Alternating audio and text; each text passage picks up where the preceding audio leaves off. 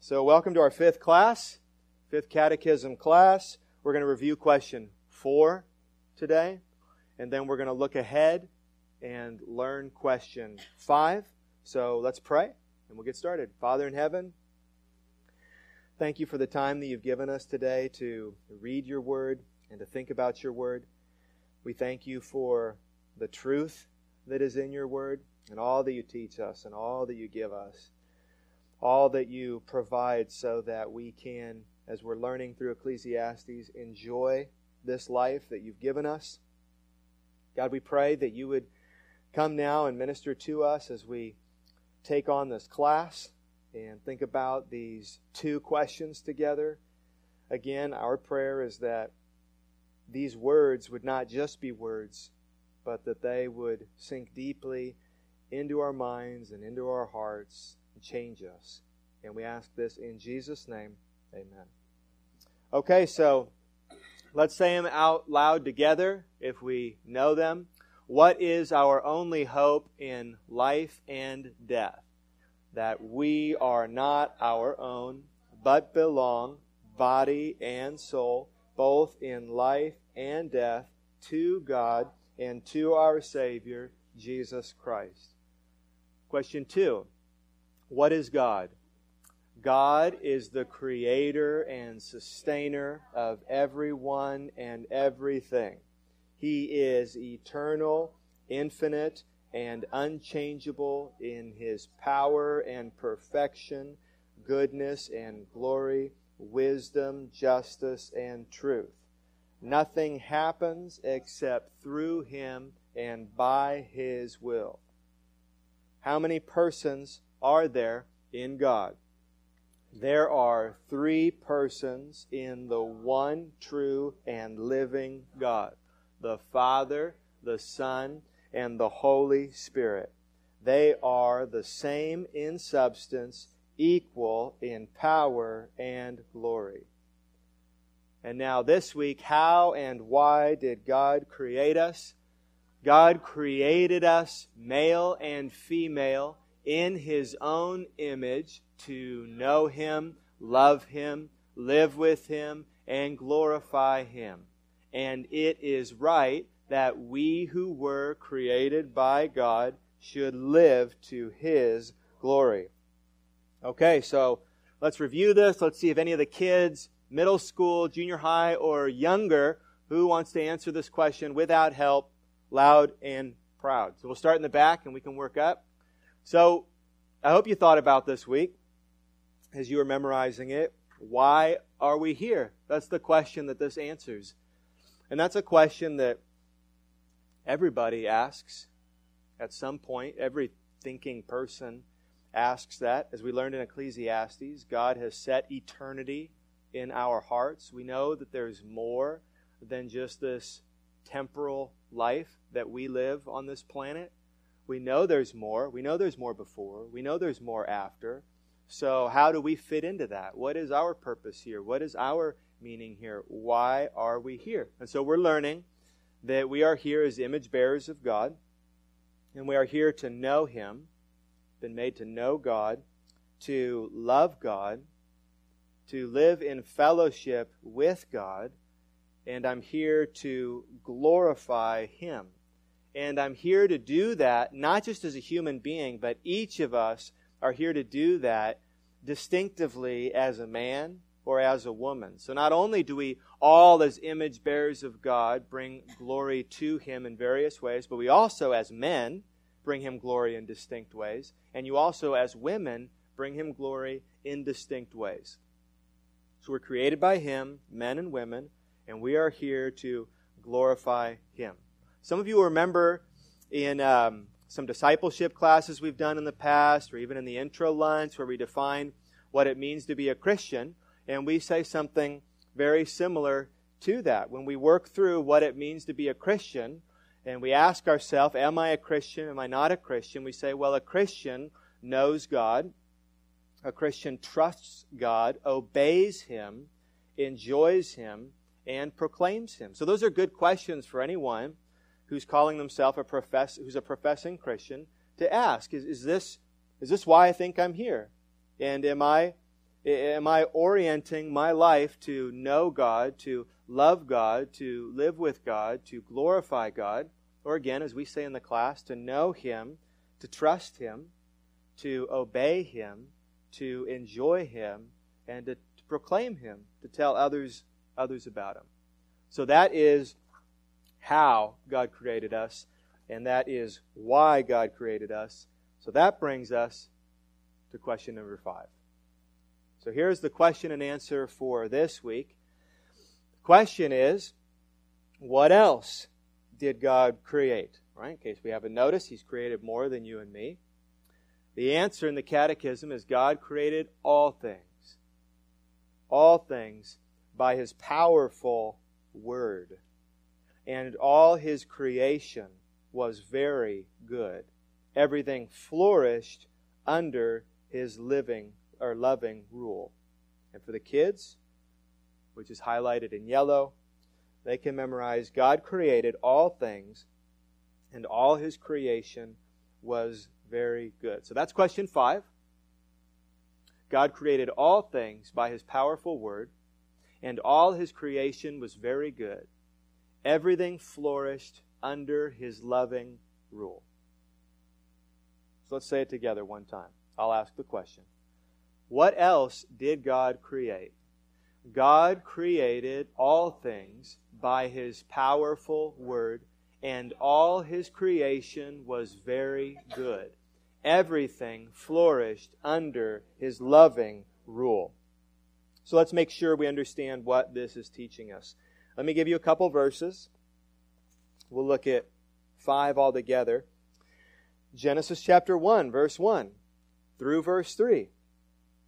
We go to the very beginning of our Bible, and this is where we learn that in the beginning, God created the heavens and the earth.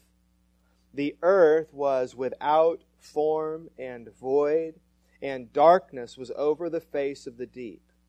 And the Spirit of God was hovering over the face of the waters, and God said, "Let there be light," and there was light. And then we read on in Genesis chapter 1, the entire creation account. So we learn from verse 3 that God created just with His words. It's an amazing thing to stop and think about. That He created with His words. This is how powerful the Word of God is. God speaks and reality happens. That's an amazing thought.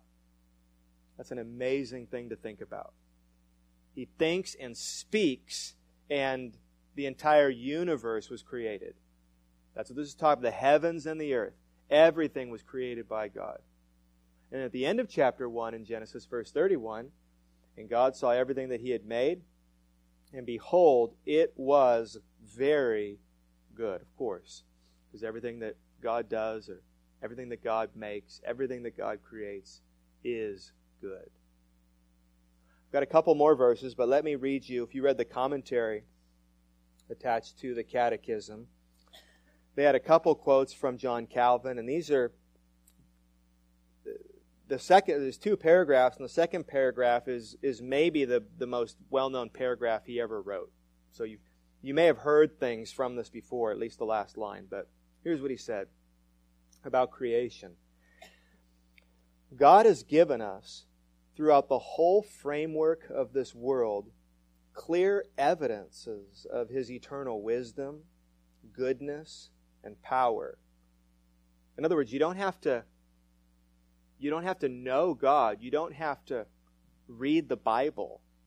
You don't have to have a Christian share truth with you to know these things. You can just see in the created universe that there is a God, and He is wise, and He is good, and He is powerful. I mean, you can drive up Highway 50 into the mountains. You can pull over in a parking lot. You can put a backpack on, and you can hike back a mile or two and find a lake. And you can look at that lake with the mountains in the background and the sky above it, and you can know you can know that there's a God. And you can know things about Him, like He is wise, He's good, and He's powerful. That's the point He's making. And though God is in Himself invisible, He in a manner becomes visible to us in His works. Now here's the very well-known paragraph. Correctly then, is this world called the mirror of divinity? Not that there is sufficient clearness for man to gain a full knowledge of God by looking at the world, but that He has thus so far revealed Himself that the ignorance of the ungodly is without excuse. Paul talks about that in Romans. Like, you're without excuse. You can't say there's no God and I didn't know there was a God. And, no, it's very clear. Now the faithful, you and I, to whom He has given eyes, see sparks of His glory, as it were, glittering in every created thing. And then here's the line. The world was no doubt made that it might be the theater of the divine glory. It's one of the ways to think about this world. It is a theater. Well, what's being played out in this theater that is the world and life? The glory of God. The glory of God is on display. So about this idea that God created all things by His powerful word, the commentator R. Kent Hughes says this. Sometimes, and I resonated with this because I do this same thing. Sometimes I begin my personal time of prayer and devotion by reflecting on the mind-boggling size of the universe. That our own little galaxy has 100,000 million stars, and there are 100,000 million more galaxies, each with 100,000 million stars, that our galaxy and each of those galaxies is 100 light years across, and that there are 3 million light years between each of those galaxies. Absolutely phenomenal and amazing. So that's what we're talking about, what God created. That's what God created. Between galaxies, there are 3 million light years. If you think about that, that means it takes light 3 million years to travel from one galaxy to the next. A light is pretty fast. But what is it? It's like 100 and some thousand miles a second. What is it? Oh, well. It's 186,000 miles a second. I mean, you flip a light on and you watch how quick it gets to the other side of the room. That's fast.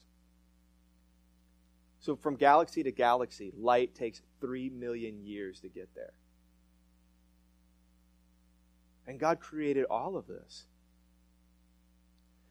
I've shared this before. Timothy Keller says, if the distance between the earth and the sun, which is 93 million miles between the earth and the sun, if that was no more than the thickness of a sheet of paper, then the distance from earth to the nearest star would be a stack of papers 70 feet high.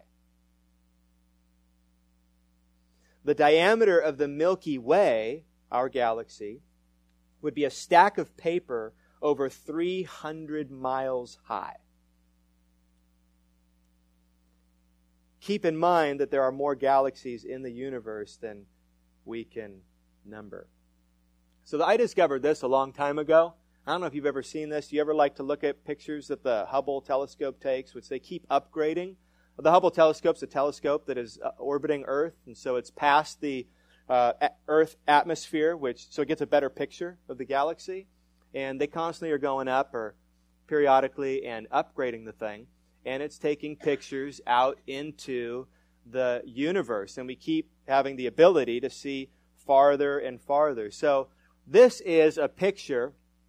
I think this is the best one we have as far as trying to number galaxies of the universe. But this is called the Extreme Deep Field. That's the name of this picture. So what they did is they focused the Hubble telescope on a slice out in the stars that appeared to the naked eye, there was nothing there, just a black space. And then over the period of 10 years, they were able to collect all that photo data. And each one of those dots of light is a galaxy. Each one of those dots is a galaxy. And so there's over 1,000 dots in that picture. Now get ready for this. So they take that picture of a slice in the sky, and they point it there for 10 years, and they figure out that portion of the sky, right, the sky that they're looking at has over 1,000 galaxies in it. So how big was that slice that they were looking at that had over 1,000 galaxies? Well, if you were to look up at the moon and put your thumb, you ever do that over the moon so that you can see better, especially if the moon is bright? If you were to do that, and then off to the side of your thumb there, if you were to put the pinhead of a needle, that's what they were looking at. So how many pinheads are there 360 degrees if you look up in the sky? So the conclusion that they've come to, is that there's somewhere between 100 and 300 billion galaxies. If you just slow down and think about that, it's incomprehensible. It's almost hard to believe. It's as if it's just eternal. It just keeps going and going and going. And so God created all that with a word.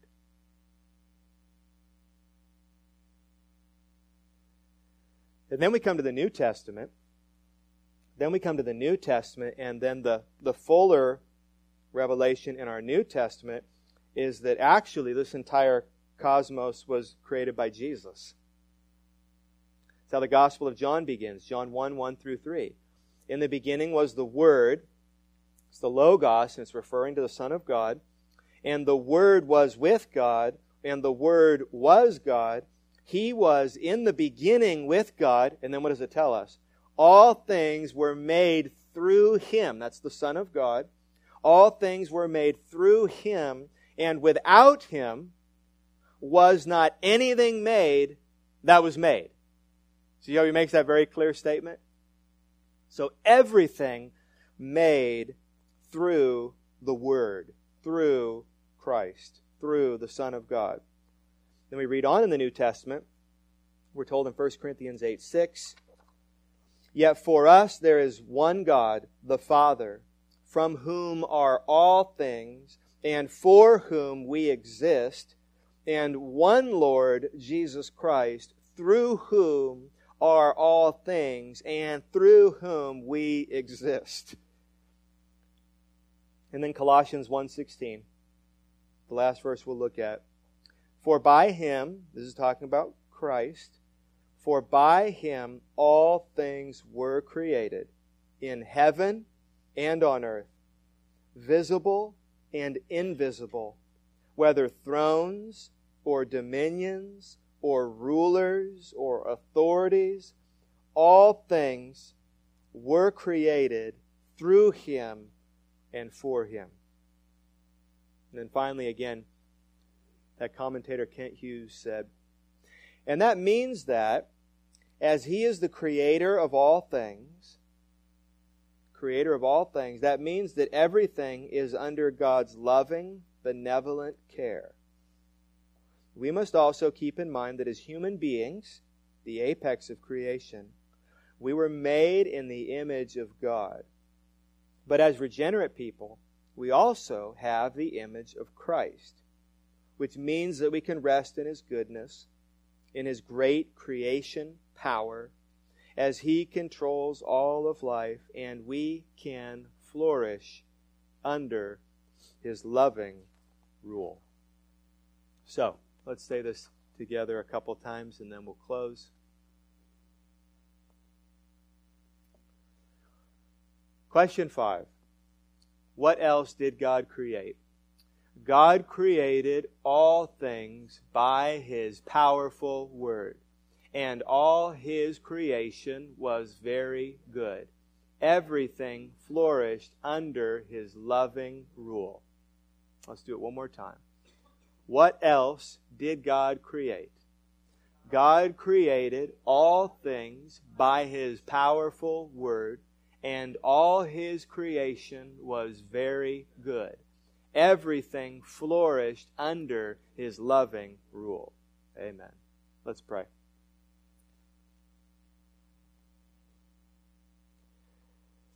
Our Father in heaven, we believe these words.